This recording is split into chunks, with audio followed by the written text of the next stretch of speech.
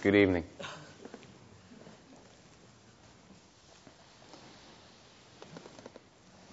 Don't think I've given a Wednesday night talk in this building before. Over the years since Gil started his group, I think he started it when he was down in Stanford. Does anyone remember that far back? Yeah. I remember going, there was about 10 people. And Gil and I marveling about how many people had turned up. And now it's a whole enterprise with a whole list of events and announcements. Recently I was reading a piece from the Pali Canons, the middle-length sayings, and as maybe many of you know, Mahakashyapa was supposedly the first person who got it from Shakyamuni. Did you know that? No? Well, here's what the story is. And then it's sort of taken up in Zen as a certain kind of quintessential communication of what practice is. The story is something like this. And by this time, Shakyamuni has a group. He's been practicing a while and teaching for a while. And then one day he comes in and he holds up a flower. And he just holds up the flower and doesn't say a word. And Mahakashyapa smiles. So that is considered in Zen to be the communication of what practice is. You know, the suchness of the flower, and that goes beyond words. Anyway, that wasn't the point of what I was going to say. I was going to say that the story I read recently, so Mahakashyapa was what was like Shakyamuni, where they started off as essentially, how would you describe them? They lived in the woods, and they ate very simply, and they were ascetics. And they were kind of hermit ascetics. And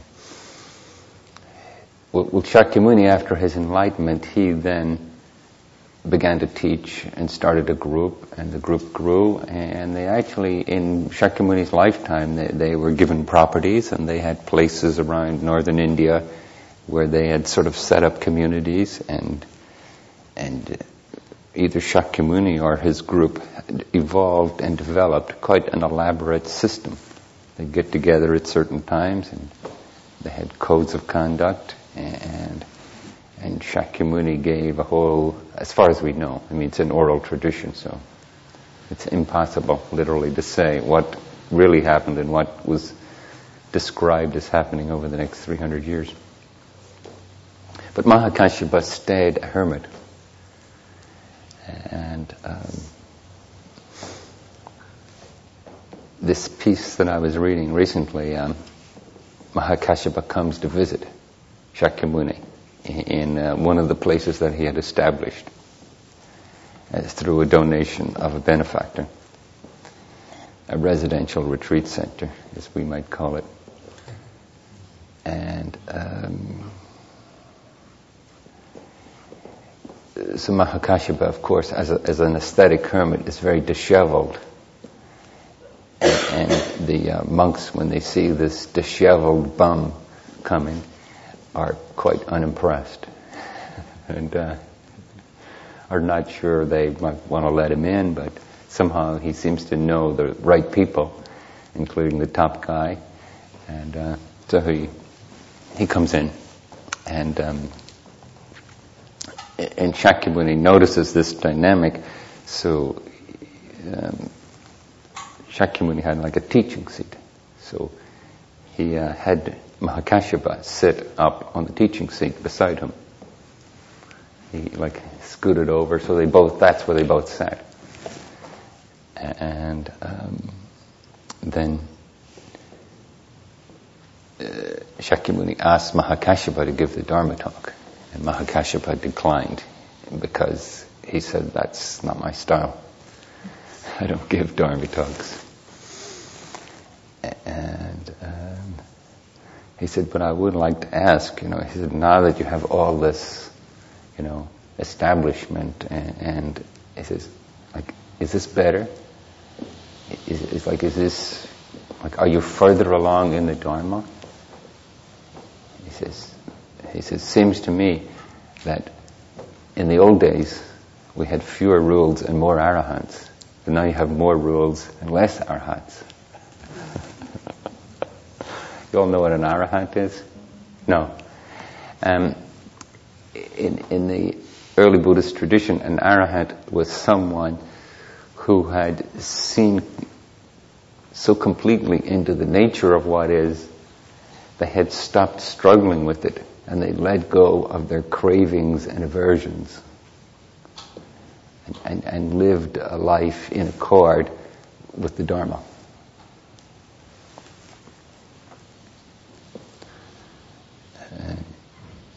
And the lore of early Buddhism is that Shakyamuni was such a wonderful presence and example that many people attained this state. If attained is the right verb, it's a tricky notion. Or let go of the hindrances that prevent this state of simple being.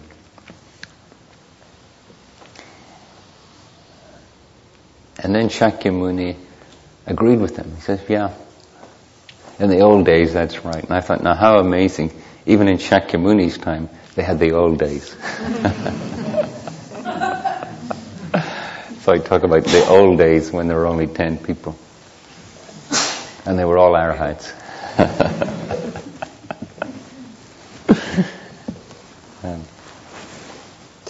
Excuse me.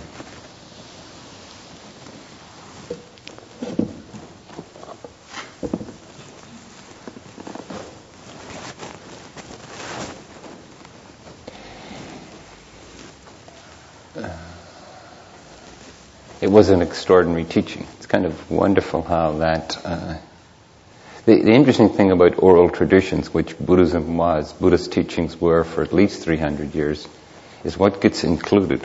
Because that's the things that people felt interesting enough and important enough to keep repeating. Because if people didn't tell each other in successive generations, they just disappeared. So these were the stories. So this is an interesting one to be included for that reason.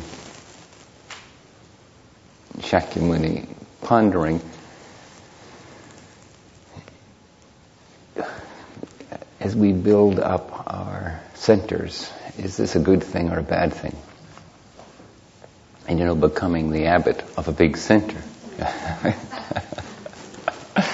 And being immersed in, it's like the day after I became abbot, in my basket there was a file from the accounting office, what do you call them? A listing of all our financial dealings, about 45 pages. And in full harmony with our society, we're having a financial crisis.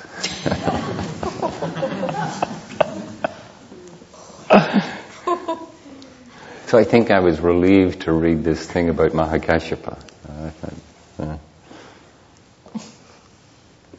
There's actually, in this thing, there's actually a list. I know this sounds quite irrelevant, but I'll try to make it relevant. It's a list of all these things that when you're an ascetic, you never sleep inside a building.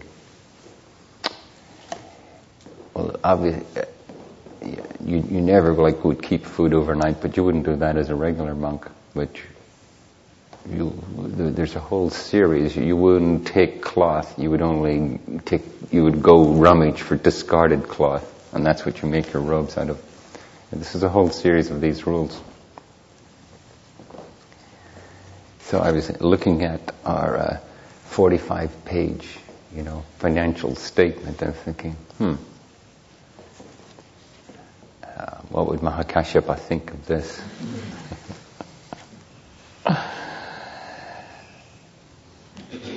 So it's a very interesting thing that we do, in upholding a tradition that has its roots in northern India and trying to find its essence, its vibrant application in our own lives.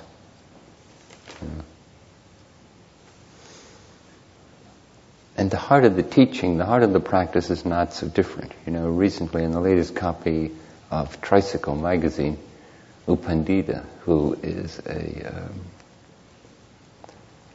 Burmese Vipassana teacher.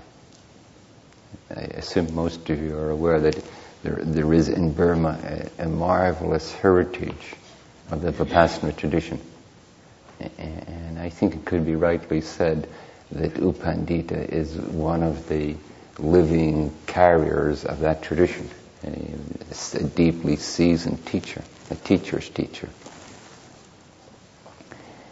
And this article was giving a very simple, concise, and clear description of what you do when you come to a teacher in a Vipassana retreat. You mention what's occurring, you mention how you note it, and you mention what happens when you note it. And you could sort of tell from the way he gave the instruction was, that's what you say, and you don't embellish, and you don't digress. It's like, that's what you do. And it's like our meditation, Our meditation has a simple, exact, unswerving request of us. Be present for what's happening. Be awake for it. Notice what it is. Don't cling to it. Don't push it away.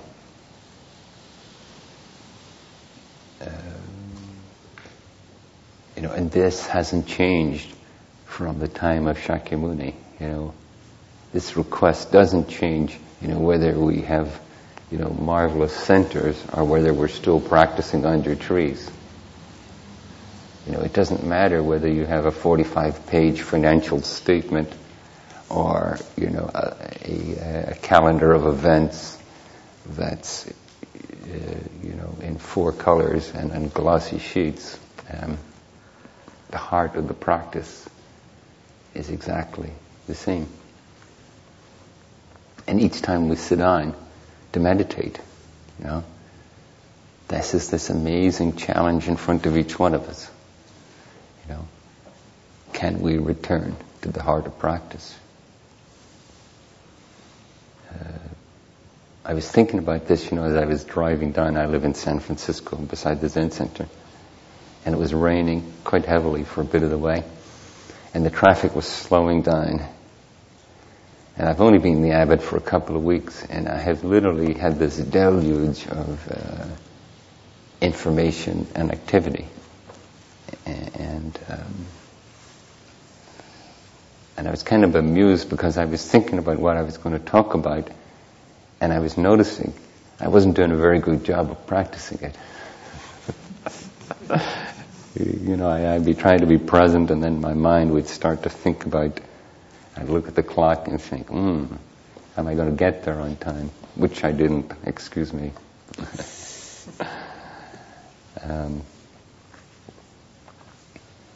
And my mind would get caught up in something else.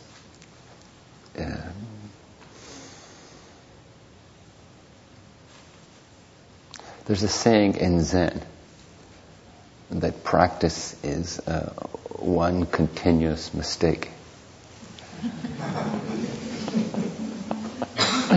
I remember one of the first retreats I did, when I was still a monk in Thailand. And I went and I said, my concentration is abysmal, I seem to be able to focus for no more than a second, and then my mind just goes away, and then I come back, and then it goes away again. And the teacher said, that's very good. You can notice within a second that your mind is going away.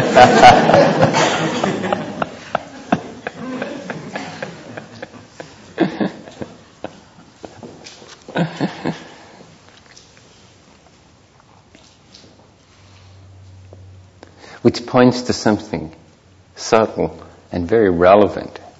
Because anything in our lives that we become sincere about and make a diligent effort to engage, it's like we give it an authority in our lives. So what if we're no good at it? What if we don't get the expected results?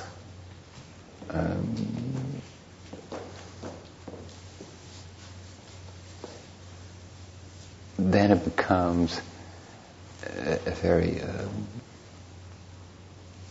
ambiguous relationship we have with it. So this very heart of practice, along with being exacting, it has no expectation. There's no demanded outcome of it. And of course this is, in our conventional lives, to our conventional mind, which purposefully does something to gain something or to accomplish something, this is an extraordinary paradox. How can you wholeheartedly give over to doing something with no requirement that the consequence of it be a certain way?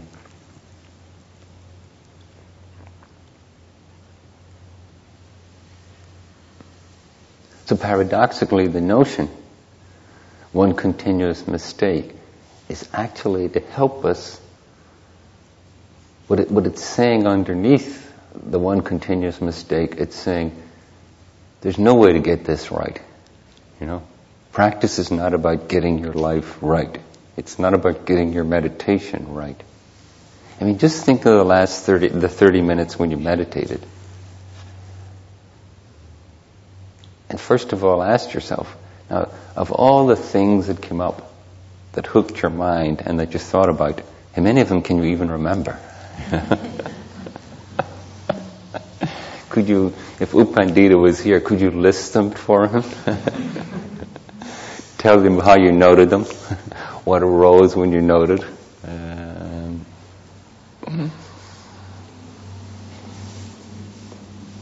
Maybe if you asked yourself now, even one, is there one of those that you could notice came up, you noted it, and what happened when you noted it?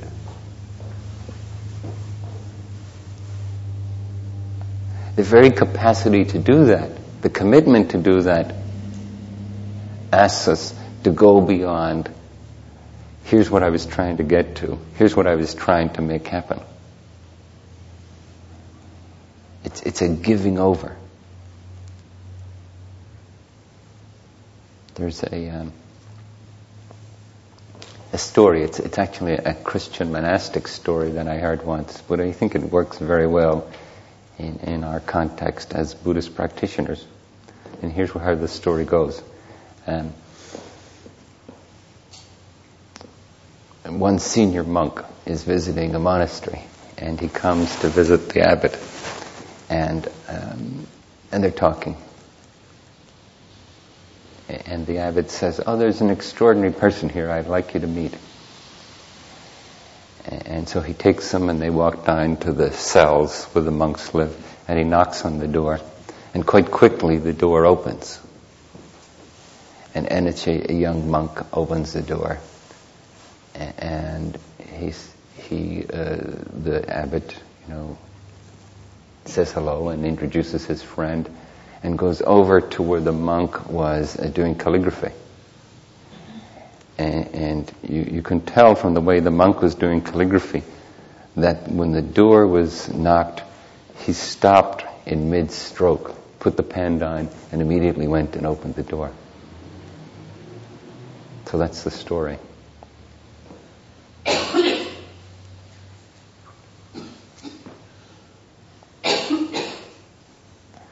So how would we be engaging our lives if we were immediately available for unexpected arisings?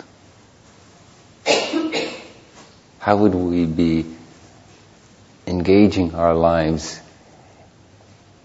if we could quickly and willingly adjust, adapt, and respond to what arises.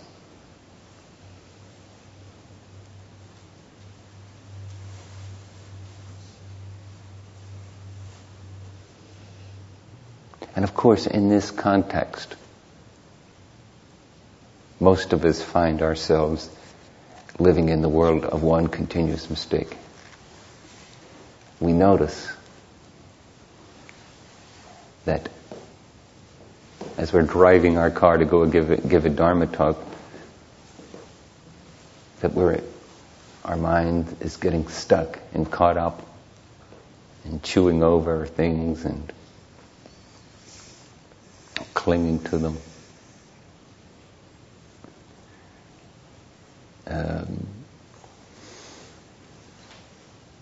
So this is the peculiar process as we cultivate our sincerity and dedication. That the more sincere we are about walking this straight line of dedicated attention, the more evident becomes when the mind wanders, when stuff comes up.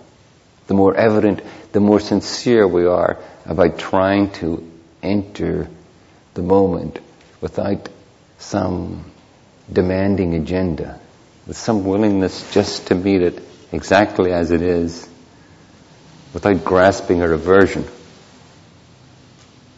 The more we bring that kind of willingness, or we attempt to bring that kind of willingness, the more we'll see, well, that's not quite what we're doing. And this is very important to remember. It's like the teacher so skillfully turning my sense of frustration or limitation, saying, oh, my meditation's terrible, turning it and saying, how wonderful that you're noticing your own digressions so quickly, so honestly.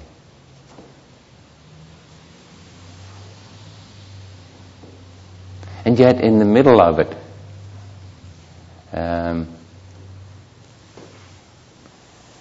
it's just digressing. It's just getting caught up.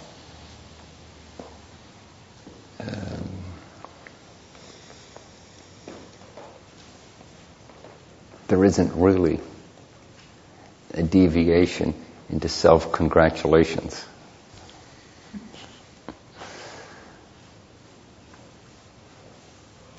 So sometimes the image in Zen that's used is that we put ourselves in the cooking pot. We get cooked. It's our own sincerity and dedication that creates the heat. And we watch our mind, our emotions, our heart bring forth its dramas.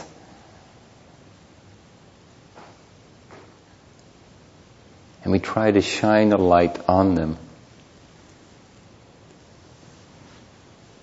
with the heart of the Dharma. We try to, by bringing our awareness to that, to the arising of a human life, with this very same practice that Shakyamuni did, that Mahakasyapa did, with that very same practice,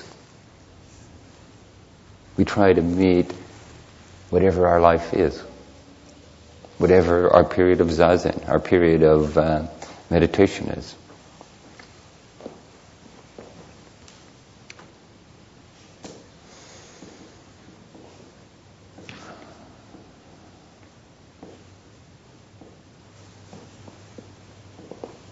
So another Zen story I'd like to mention is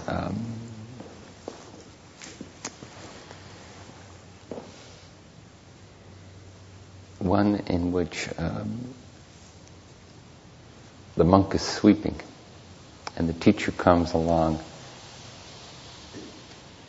and asks him, are you busy or not? it's a variation on the one of the monk doing calligraphy. It's like, so how are you around this activity? How are you spacious? Are you at ease? Or are you caught up? Are you struggling to make it be a certain way, or fearing it from being a certain way? Or are you doing it in a distracted mode? Are you caught up in other thoughts? Are you driving your car down to the freeway worrying about if you're going to get where you're going on time?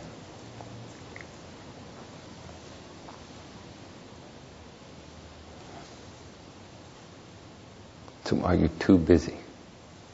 So this is maybe another notion we can offer ourselves. And how I would describe it is, I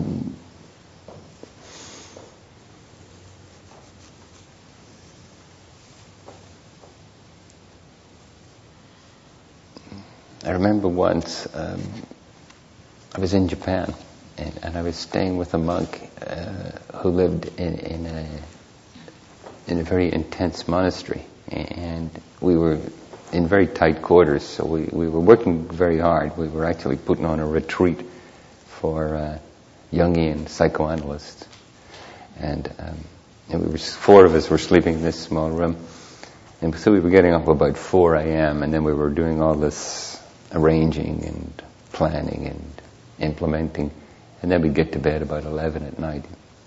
And but I noticed, and this monk was a real trickster.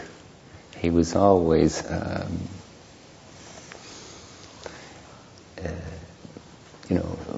pulling practical jokes, always goofing around.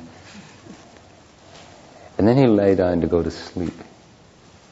And he lay down, and he immediately started to do lying meditation. And his whole demeanor changed. And this incorrigible trickster became this lying Buddha, And I just thought,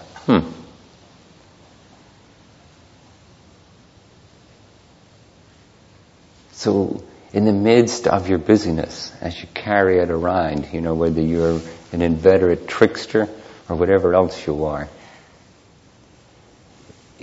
can you stay connected to something that when it's time to rest, you can rest, you can let it go? And what I would suggest is that quite practically, before you go to sleep, is both a healthful thing to do it and a beneficial in terms of practice. Can you lie down and release? Can we return to a simple way of being?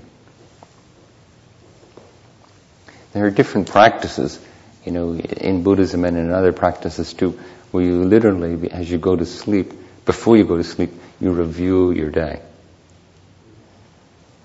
as a process of letting it go. It's like, can that day be over? As a monk, you don't keep food from one day to another. You eat and then you give the rest away, if there is any to give away. So this sense of letting go, this sense of returning to something basic.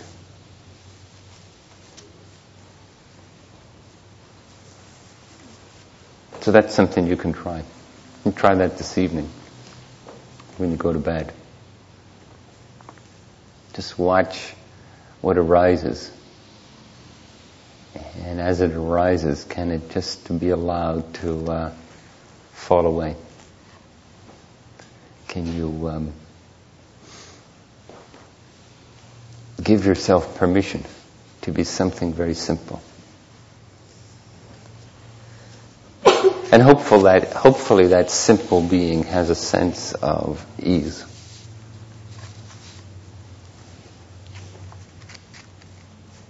And then, as it says in the discourses, you will sleep better, you'll wake refreshed,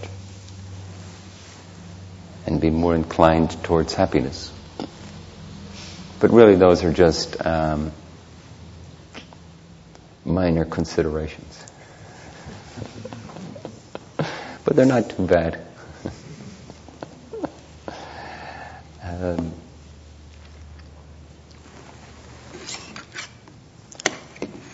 One last thing I'd like to mention.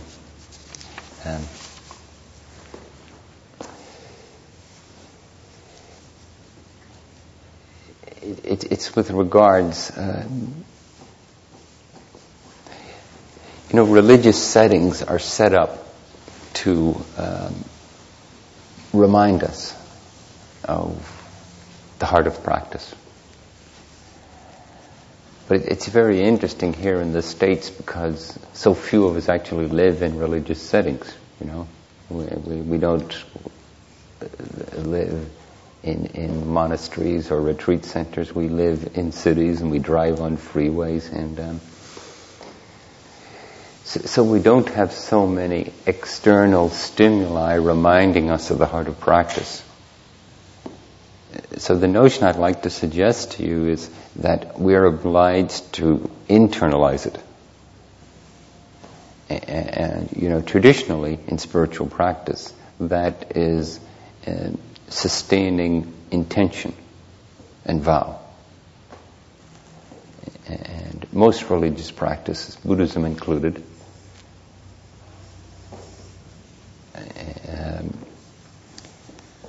there is an intentional stimulation of intention and vow. Like in the early tradition, the monks would get together on the full moon and on the new moon and remind themselves of their intention to practice.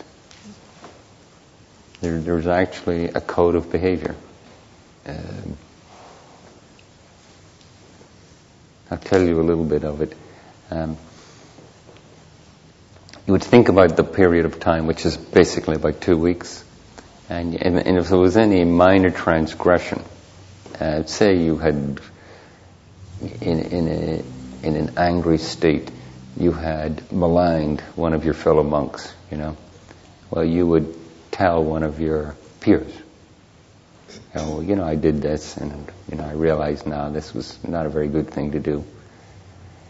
And then if you did something more serious, I don't know, maybe you stole something from someone else, you may go to a senior monk.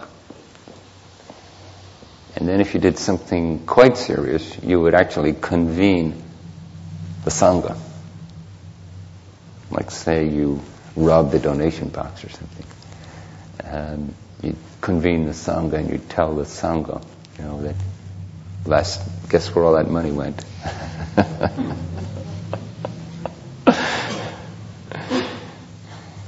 And then after you've done this, after everyone had done this, and you would all chant the rules of being a monastic.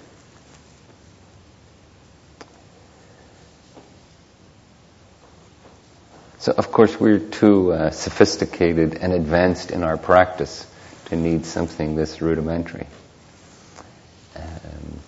But I would suggest to you that to periodically remind yourself of what your intention is. What is my intention around practice? Or a phrase I'd like to offer you, which puts the I at the tail end instead of the beginning, is, what does practice ask of me? To ask yourself that, and to try to watch what kind of answer, maybe be careful you don't just give some canned answer that you heard you read in a book or someone gave in a Dharma talk. Can you give an answer that is an authentic expression of what's in your heart?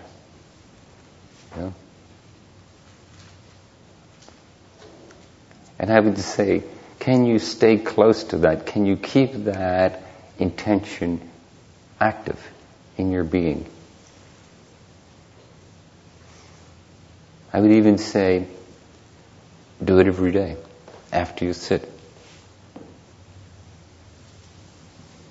And maybe that phrase doesn't work for you. Maybe when you use that phrase, your mind goes blank. Maybe there's some other phrase. But something that stimulates the reason you're here this evening, the reason you bother to get up in the morning or meditate in the evening or go on retreats or read books or whatever. What is the heart of that? What is the part of that as your own good friend you would like to tell yourself to not forget?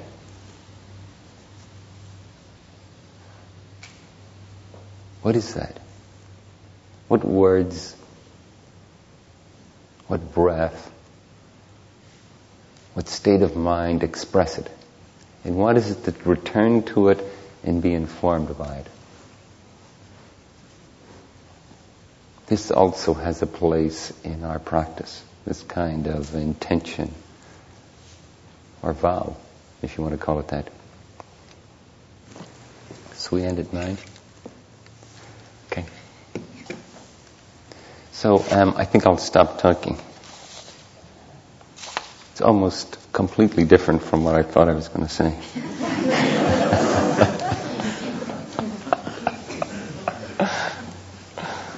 It's the freeway's fault. It was too interesting. So any questions about any of that or any comments? Please. So when you were feeling very gripped while you were driving down 101 to get here, like, what was it that you did to return back to yourself? That's a great question.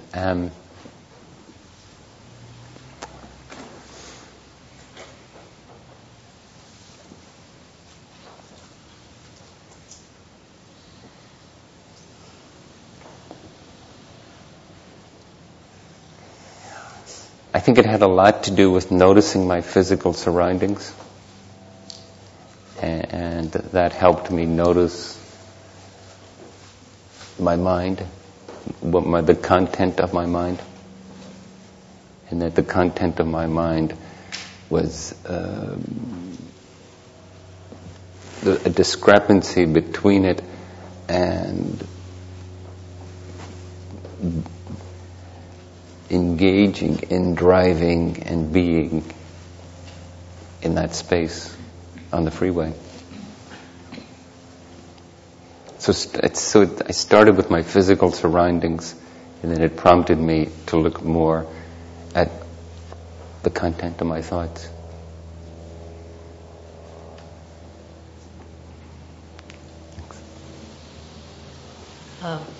Regarding the business world, I was intrigued with your 45-page statement because I certainly am kind of confronted with those things at work. So I'm wondering, what do you do about the things that don't sell? Budget does not balance, etc.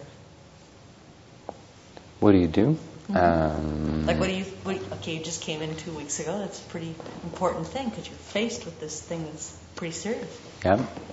Very significant deficit in the next financial year. Yep. So do you have any, any modes of attack for that, or any modes of that are useful to think about? The way I think about it is to meet it concretely, directly. I called up the treasurer and I said, could I have this following detailed list of financial information, and then have a series of meetings with him and the other people who run the center and say, okay, well, we'll need to have a strategy of, after we've done our analysis, have a strategy of where we can make cuts and have a process for thinking through the merits of different kinds of cuts. And then at the same time, to reflect on the practice of Mahakashyapa, who lived under a tree and who ate mostly berries and fruits, and to realize that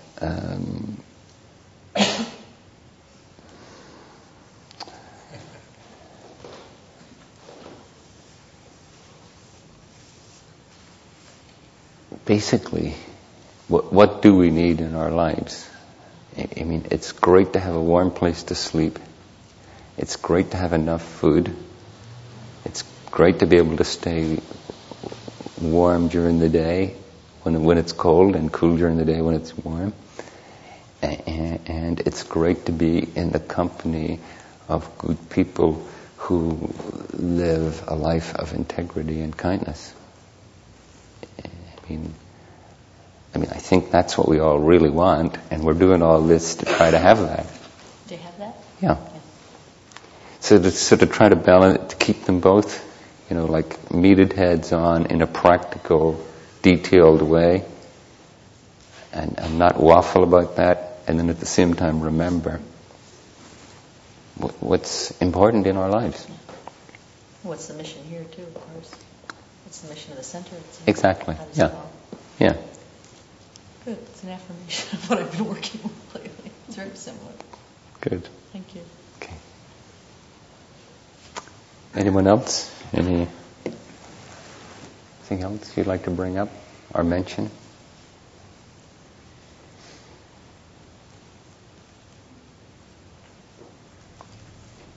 Okay. Well then, thank you very much.